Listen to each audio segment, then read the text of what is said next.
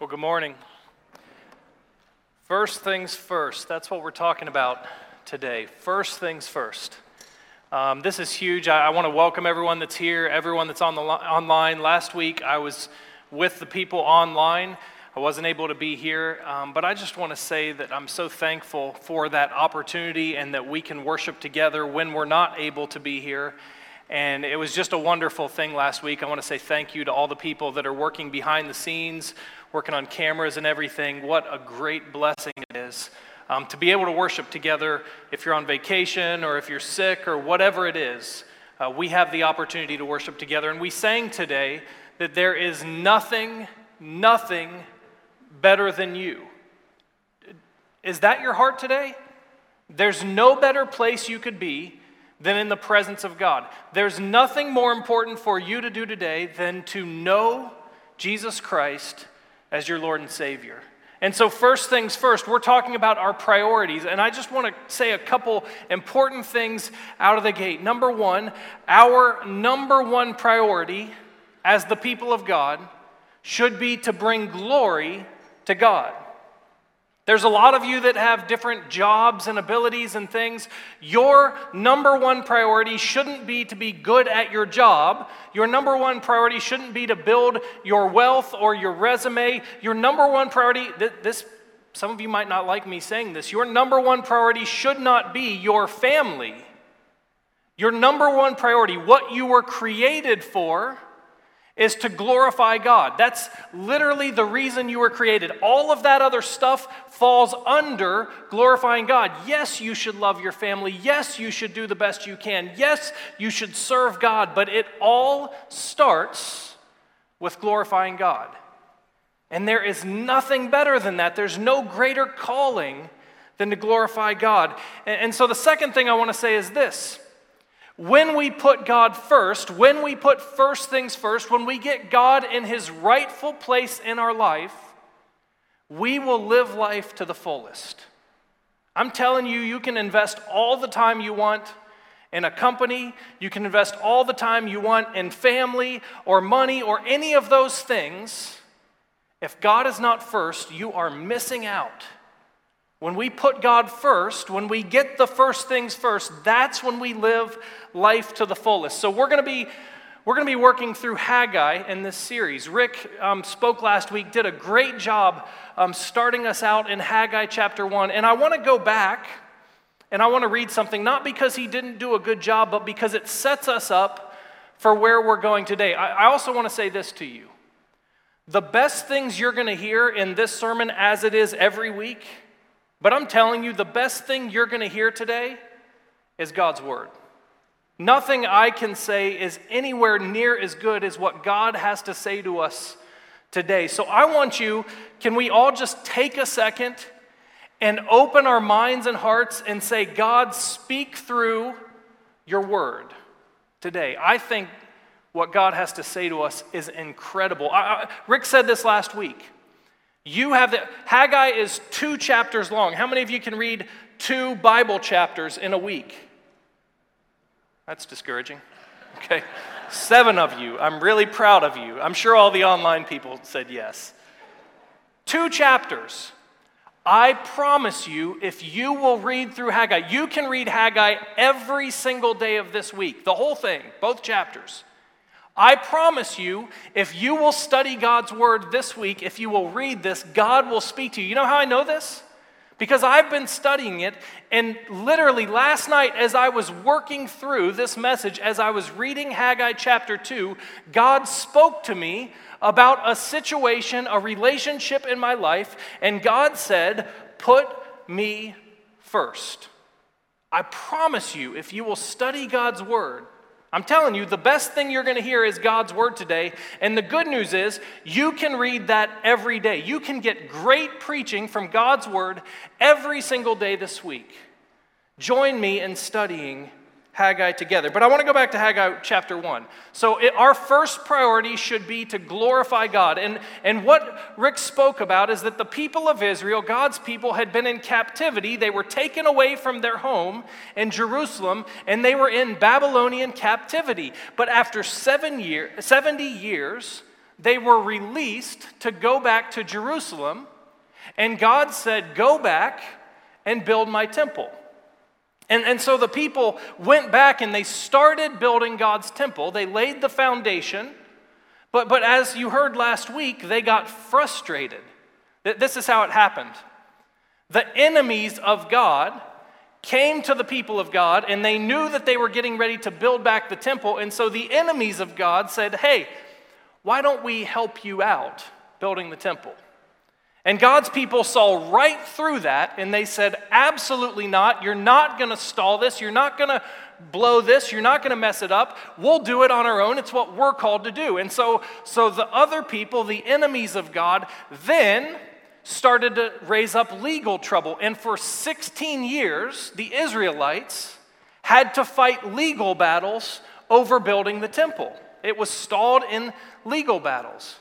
And so where we were last week is that the people of God had laid the foundation, but they got frustrated by the difficulty they faced, by these legal challenges. And so the people of God just kind of shrunk back, and they said, you know what?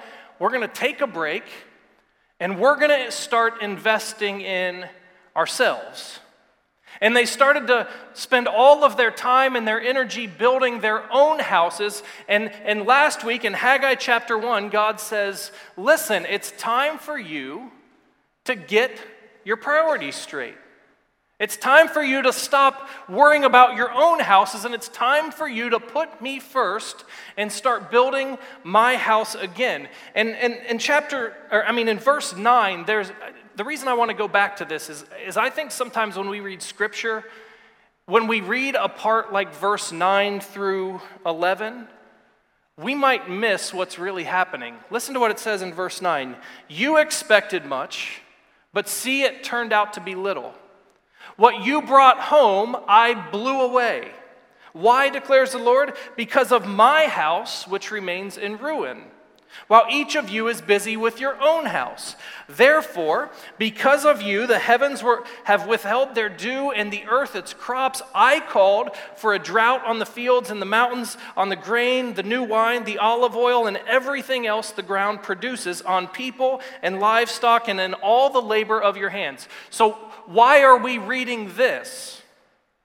Because I think when you read this casually, it would be easy for you to think, man, that is a really spiteful, vindictive God that just doesn't want his people to have good things. That's not what's happening here. So a month and a half or so ago, we had company come from Kansas City, the Bowmans. They have 3 boys, 4 boys. So we had 7 boys in the house. And 2 of the boys decided that they wanted to start making bracelets, and they wanted to go sell those bracelets in the neighborhood. So they bought, these little rubber band materials, and they started weaving together, and they made these bracelets. They set up a table. They went outside and started selling. And Charlie, I talk about Charlie all the time. Charlie is obsessed with toys and fun things. Charlie goes upstairs, and he gets his piggy bank, and he gets his bag of money, and he comes down and he says, I want to buy everything I can get for this. And I looked at Charlie and I said, Charlie, those are bracelets. If you spend all your money on those bracelets, guess what's going to happen? Tomorrow, I'm going to find those bracelets under your bed. You will never touch them again. You will be disappointed, and you will be left with nothing. Don't put your priorities in the bracelets. And you know what I did? I took his money. I didn't take it like to steal it. I said, you're not doing this. And what he wanted, what he thought was important, I said, no, you're missing this, and I'm not going to let you blow it by having the wrong things first. Let me ask you a question. Do you think I'm a cruel parent? Yes, okay. I'm sorry. Do you think it was wrong of me as a father? Do you think I was spiteful and vindictive that I just didn't want Charlie to have good things? He did get 1 bracelet. You know who bought it? Me. No, it wasn't spiteful. It wasn't vindictive. It was that I know my son, and I know what's best for him. And while he was focused on these little bracelets and he was going to throw away all the money he had saved on bracelets, I didn't want him to miss it. That's where God is with the Israelites. They're chasing after crops and houses and all these things. And it would be cruel of God to do what he did, to withhold the rain and all of that stuff and to blow stuff away. That would be cruel of God if houses and crops and all of those things were what give us life. But God, in his infinite knowledge, knew that the people's priorities were in the wrong place and that the more time and the more energy they invested into their own houses, the more they would come up empty. And so by his prevenient, we don't think of prevenient grace as God taking things away, but in his prevenient grace, God withheld. And the people got their priorities straight. Listen, you're not going to like me saying this, but my prayer for some of you today is that if your priorities are in the wrong place, that God would do whatever it takes to get you back to the right place, to where you're putting God first. And so God redirects the people, he gets their priorities straight, and he says, get back to work. So the people, the Israelites, they get back to work on the temple. I want you to hear this. This is from the end of chapter 1. It says, this is in verse 14. It says, they came and began to work on the house of the Lord Almighty their God on the 24th day of the 6th month. I want you to hear this. This is really important. On the 24th day of the 6th month, they got their priorities right, and they started to build the temple again. Let's go into chapter 2. On the 21st day of the 7th month, anyone want to do some math there? Less than a month later, you know where the people are? They're frustrated again. They're struggling.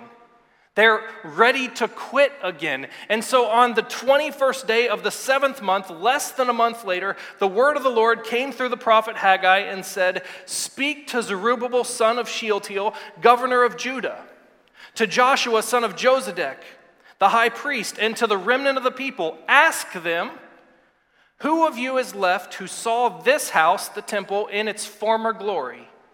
How does it look to you now? Does it not seem like nothing? But be strong, Zerubbabel, declares the Lord. Be strong, Joshua, son of Josedek, the high priest. Be strong, all you people of the land, declares the Lord, and work, for I am with you, declares the Lord. This is what I covenanted with you when you came out of Egypt, and my spirit remains among you. Do not fear. I'm going to stop right there and talk about this for a minute.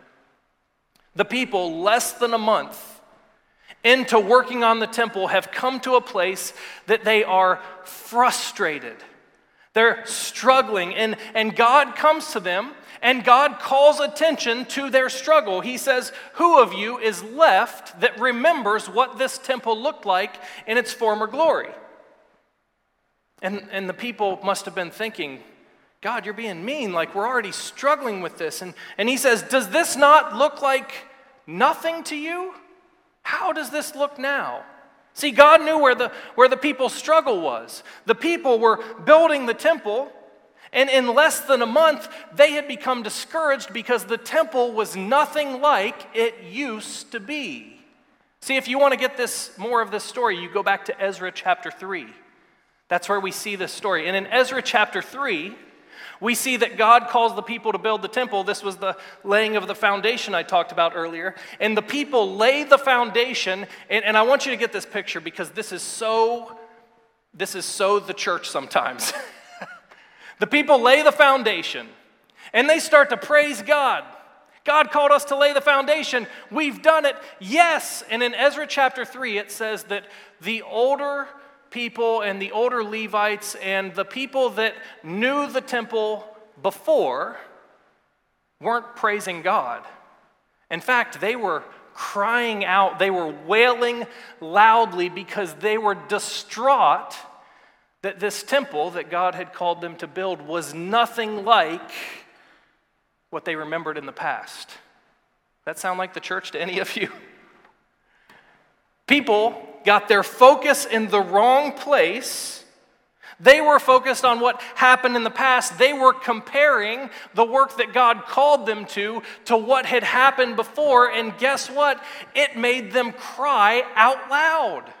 They were discouraged. And while half the people are praising God, it said that you couldn't even distinguish what was what because half the people were wailing out to God saying, oh, it's not what it used to be. So God calls the people to build the temple. The people do what God calls them to do. They get caught comparing to the past, and they get frustrated and defeated, and they're crying out. There's an important lesson for us to learn here, and that's a lesson on focus.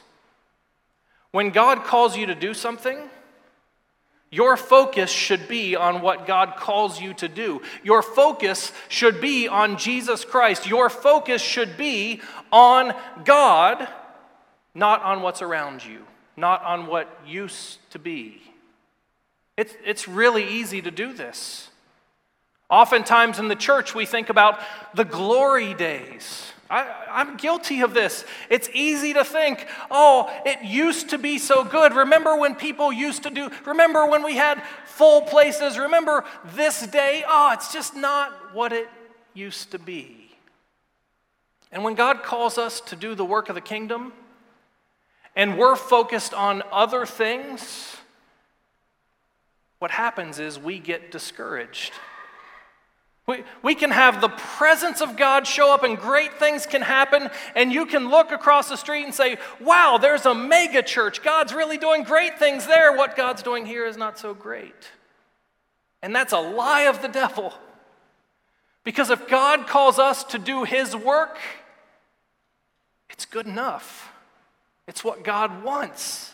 And so the people's focus was in the wrong place. Listen to me, church. I don't know what God's calling you to. I don't know if it's working within your family. And some of you would say, man, I remember back in the day when my family all wanted to be in church and they wanted to follow Christ.